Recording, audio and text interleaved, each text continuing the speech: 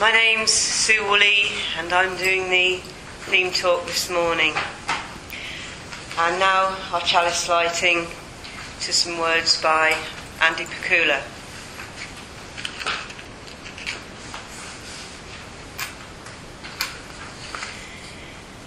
Let this light remind us of the sacred flame of light that blazes within, constant yet ever changing, burning yet never consumed. O inner light of soul and spirit, lead our minds to greater understanding, lead our hearts to love more fully, and lead our hands to create justice. Amen. On your seat you should have a sheet with some words. So let's join in singing the hymn, The World Needs Love. The tune should be familiar.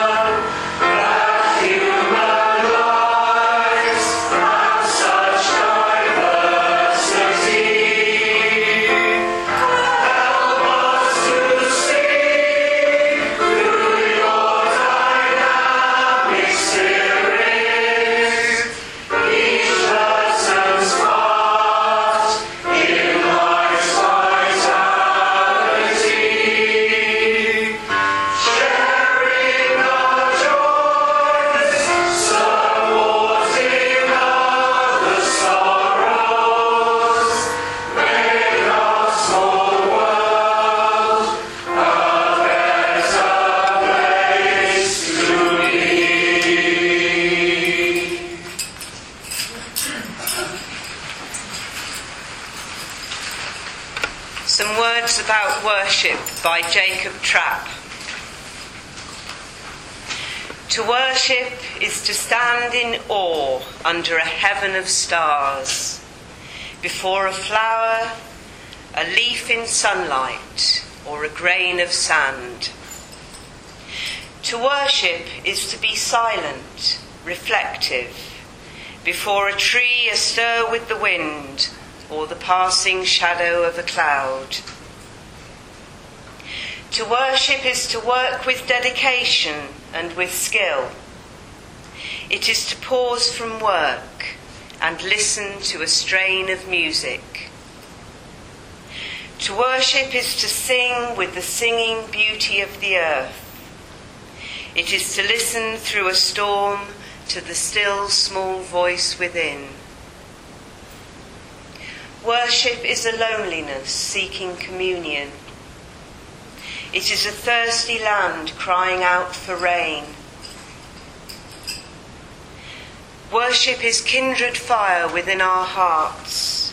It moves through deeds of kindness and through acts of love. Worship is the mystery within us, reaching out to the mystery beyond. It is an inarticulate silence yearning to speak. It is the window of the moment, open to the sky of the eternal.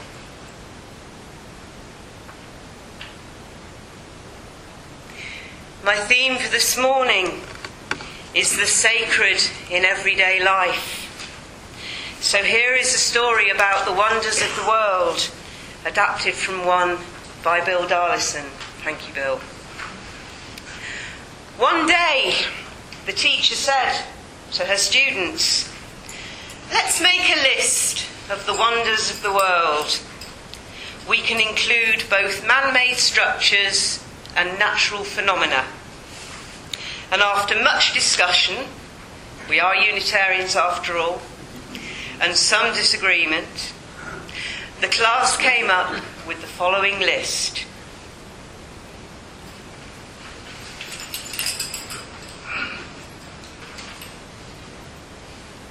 The Grand Canyon, Big Ben, Stonehenge, Pyramids of Egypt, the Nightingale Centre. What's that? It's the Nightingale. No, go for the other one. One more? Oh yeah, and the Eiffel Tower. Thank you very much. One day, you may be lucky enough to see each of these 7 wonders. Claire, wouldn't you like to see all these magnificent things? Yes, I would. But I have a list of my own, and it's very different from the one on the flip chart. Would you like to share it with us? This is my list of the wonders of the world. To see, to hear, to touch, to taste, to smell, to laugh, and to love. The class went quiet as the teacher and students realised that they didn't have to go very far to find wonders in the world. Thank you very much. Is this the time that you're going? Not that I'm trying to get rid of them, but Sue, can I just have just a little reminder? Code for the, is it 909? yes. Okay, thank you. Otherwise you might see us all back in here. Yeah, surely. If ever anyone's too hot, by all means open windows. I can always do it with a bit more cold air around the place.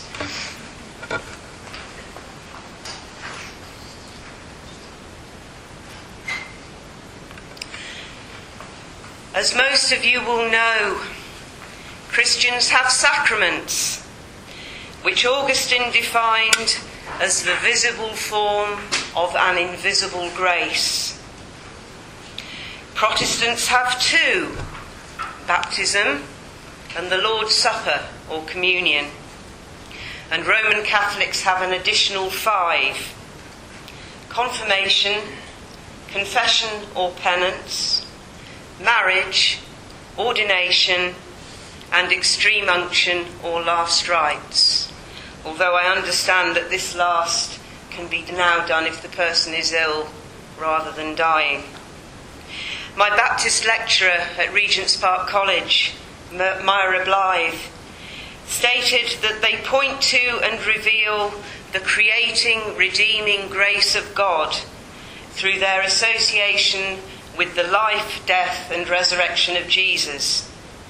They are an extension of Christ's ministry in and to the world. That's a Baptist viewpoint.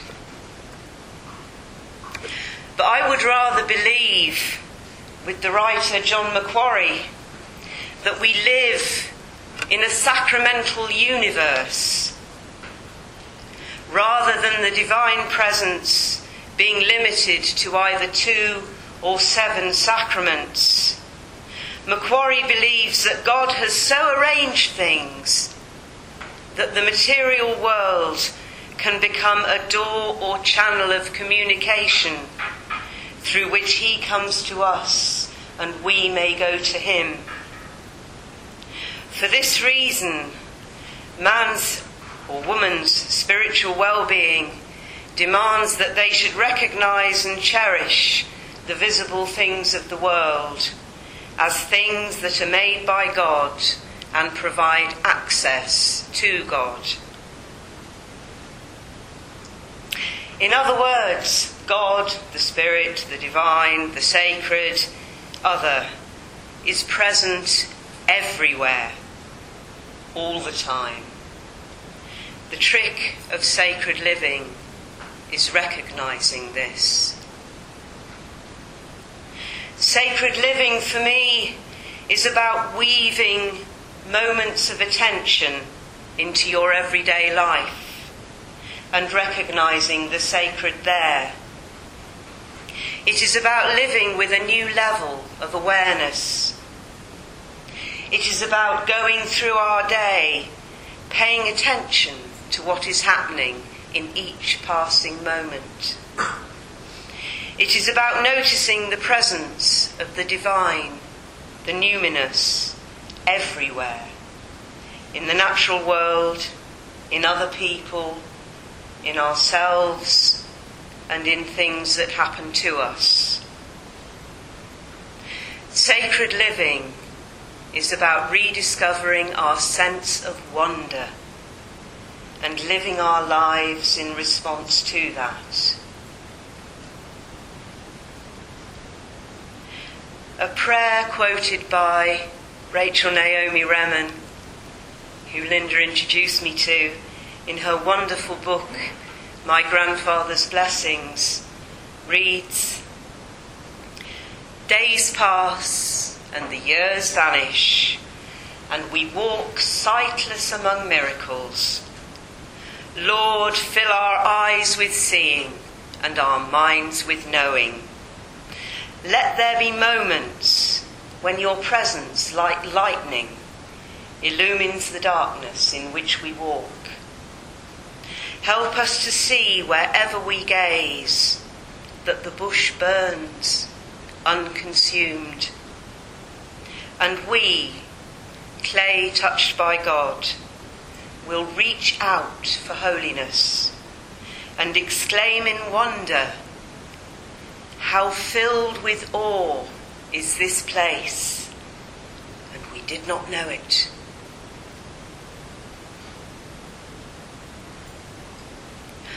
Over the last 40 years, the pace of change in our lives has accelerated. My life as a child in the 60s, yes, okay, do the math, was not enormously different to that of my parents in the 30s. Okay, there were more cars and we had a television. But in my childhood, my main activities and pleasures were much the same as theirs had been. Exploring the neighbourhood, reading, playing board games, doing jigsaw puzzles, building Lego, playing with dolls, not my father, and ballet lessons, also not my father. I think that things started to spiral out of control with the advent of the first PCs, personal computers, in the early 1980s. For the first time, this amazing technology could be owned and used by ordinary people, not just government departments or universities. My first computer was an Amstrad PCW with green letters on a black screen and a whole 256K of memory. And I thought it was brilliant. I did my whole master's thesis on it. Then Bill Gates introduced Windows, and Unitarian Tim Berners-Lee invented the World Wide Web, and the whole computer world took a giant leap forward. On the entertainment front, first videos, then CDs, DVDs, MP3 players, iPods, satellite television changed the way we experience music and films. Today, hundreds of everyday objects have tiny little computers inside them to make them work or not work. Mobile phones are everywhere, and the latest iPhones are mini computers all by themselves, if you can find out how to work them. For me, the sad thing about all this progress is that it's all taken so much for granted, especially by most young people who have grown up with it. My children are 22 and 17 and simply cannot imagine a world without computers and mobile phones and 150 channels on Sky.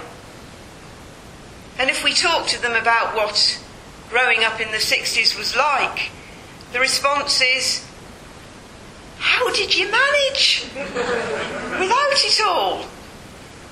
Together with relief that they don't have to. Sometimes I will comment on how amazing I find a particular piece of technology. I'm a bit of an addict of the How Does It Work programme on the Discovery Channel. And they look at me, gone out, with pitying smiles. They are very hard to impress.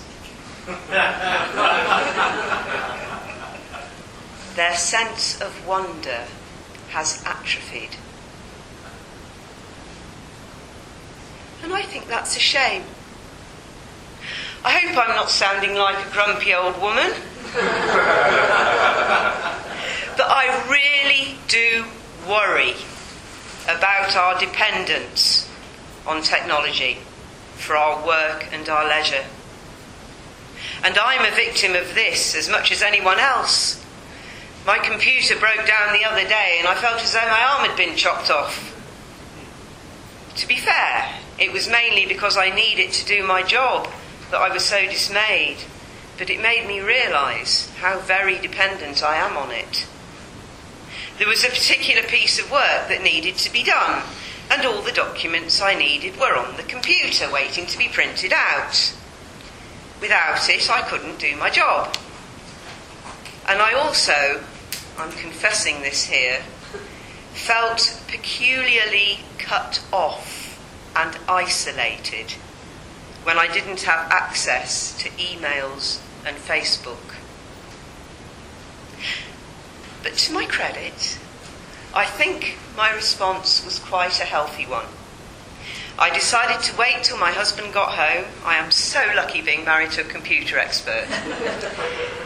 And cut my losses, spent the day searching out readings and prayers in the old-fashioned way, using books. The question I want to consider this morning is twofold.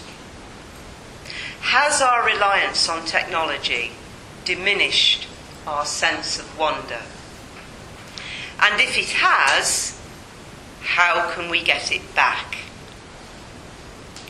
I think it's only too easy to take all our modern marvels for granted. We live in an immensely complex world, entirely reliant on the work of others and on technological innovation to live our lives. We press a switch and the computer turns on, the light turns on, we turn a key, the car starts. We turn on a tap and the water comes out, fresh and drinkable. We go shopping, and the shops are full of goods that were delivered by a complex logistics network. How often do we actually consider where these things come from, and how many people we are dependent on for our lives? All these things are taken for granted. It is the nature of the complex society we live in. It is mundane, everyday, not a matter for wonder. Well, maybe it should be. If we live mindfully, with awareness, paying attention to the everyday miracles that make up our lives, which I would call sacred living, maybe our sense of wonder would return. I have a book at home, which is here, called Spiritual Literacy, Reading the Sacred in Everyday Life, which has really made me think about how I approach that same everyday life. Frederick and Mary Ann Brossat, the authors, explain, the readings in this book reflect the wide variety of approaches and experiences of the sacred in everyday life. Many of us recognise the presence of spirit moving in our lives through encounters with things, places, nature and animals. Our activities also put us on a spiritual path, as does being moved to service. A spiritual perspective is perhaps most evident in our relationships. We use this term broadly to refer to the many connections in our lives. And reading it was a revelation for me. The Brossats have collected hundreds and hundreds of examples from contemporary books and films, which they use to show the reader how to see the world with fresh eyes. Before reading it, it would never have occurred to me to thank my Hoover for picking up the dirt so well, or to see the spiritual benefits of washing up mindfully. But I know now. So how can we rediscover our sense of wonder? As people of faith, we have a head start on everyone else. We are at least accustomed to thinking about spiritual matters, to looking at the world from another angle than the mundane.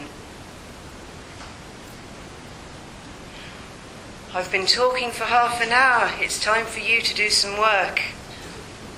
On your seats, there should be a list of the Brossats' advices for everyday living.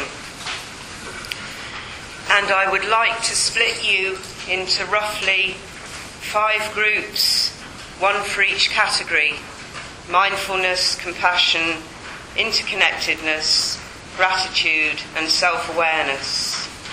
and I'd like you to talk about the Brusat's advices and maybe come up with some of your own. We'll have 10 or 15 minutes for this, after which we'll come back together and share. Well, thank you all for working so hard. As you can see, this is a very different approach to life. It involves being open and trusting, taking life as it comes with thankfulness. Most importantly, it involves being aware all the time of the marvels around you, whether they are people or places or things. And I'm not saying that we can all do this all at once. It is the work of a lifetime. But just being aware of this different approach to life may make a difference. It may help us to realise that the world actually is a pretty amazing place, and to count our blessings and recognise the wonders with which we are surrounded. At the time I was writing this talk, I broke for lunch at this point.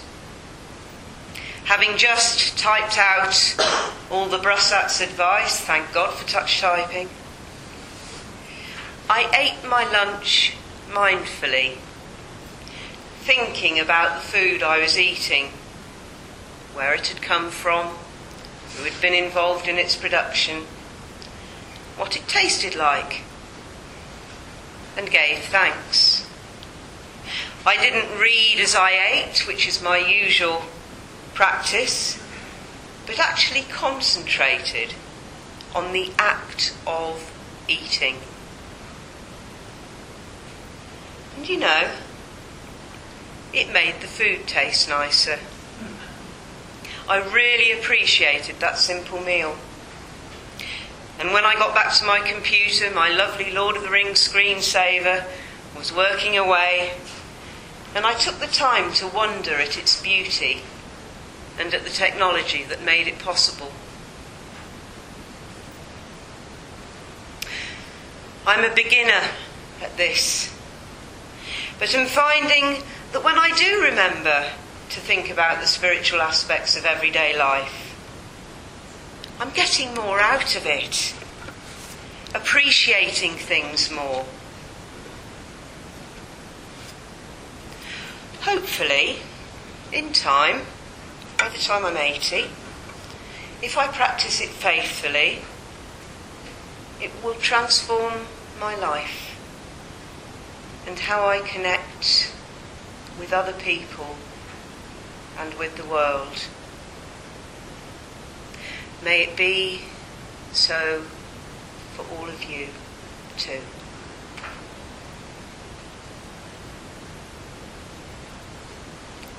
Let us now join in singing our second hymn this morning in the Purple Book, hymn number 50, God of Every Stone and Pebble. God